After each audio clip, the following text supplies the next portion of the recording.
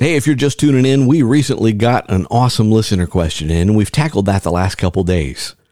Should we ever pray like David did in at least one Old Testament psalm for God to hurt someone? Can we ask God to do that and turn the other cheek? Well, no, it's a heart level issue, and that would still be us being vengeful. And then yesterday we asked the question, or answered the question, what about all that weird Old Testament stuff about wishing ill on one's enemies? As we saw yesterday, this thing called redemptive history or salvation history demonstrates that people are held accountable according to what they have. So David then, and we now, should pray in confidence that God's ultimate justice will come.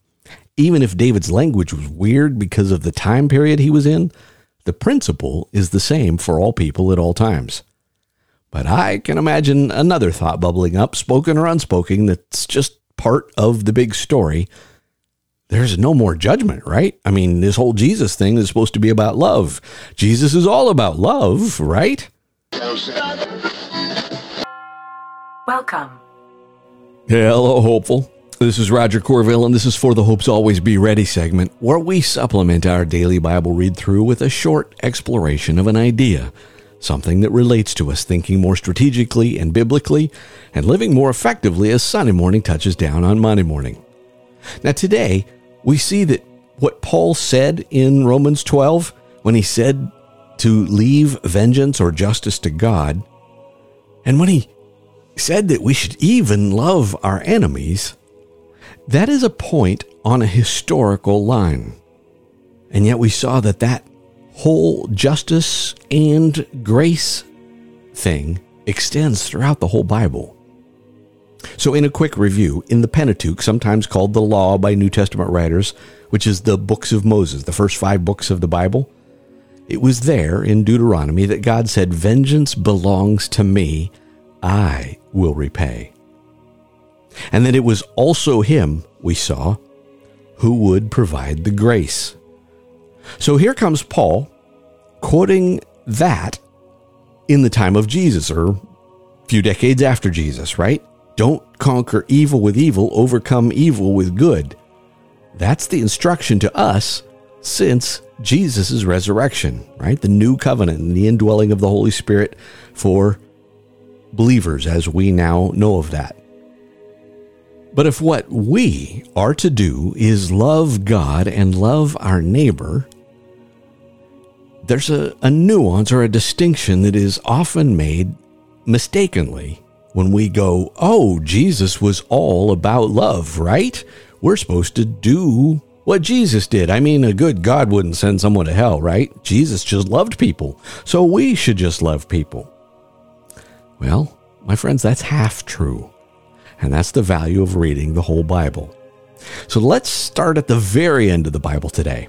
When you get to Revelation, Jesus reveals to John various aspects of the end times, the end of history, we might say.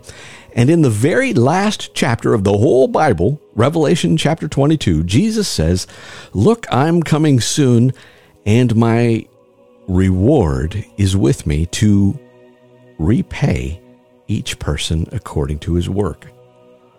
Ooh, so who does the repaying? Jesus. What does he repay? Justice. Each person getting exactly what they deserve according to their work. But listen to what he goes on to say. He says, "I am the Alpha and the Omega, the first and the last, the beginning and the end." Oh, wait. Who's that? Who is eternal here? God. Now, I won't go into a different strand of theology, which is the study of God here, but Christian theism is Trinitarian, right? God is one essence in 3 persons, Father, Son, Spirit. In other words, Jesus is as eternal as Father and Spirit, and shares, here's the thing, shares all the same attributes. They are one essence. So all that Old Testament stuff saying, "Vengeance is mine, I will repay," is actually just as much Jesus saying that as it is Father and Holy Spirit. So Jesus came the first time to seek and save the lost. That's Luke 19:10. How do we seek and save the lost? By doing what he did in the first incarnation, when he first came. Love, compassion, winsomeness, loving our enemies. And he told us to do the same. But he comes the second time as judge. So he, Jesus, comes to repay. He's the eternal Alpha and Omega. And now listen to the next words that come from Revelation 22. Blessed are those who wash their robes, so that they may have the right to the tree of life and may enter the city by the gates. Outside are the dogs, the sorcerers, the sexually immoral, the murderers, the idolaters, and everyone who loves and practices falsehood. Now, I'm not going to go deep into that, my friends, because the contrast is obvious. And it should be obvious that saying Jesus is all about love and that there is no hell can only be said by someone who doesn't read the whole Bible or doesn't believe what Jesus himself said.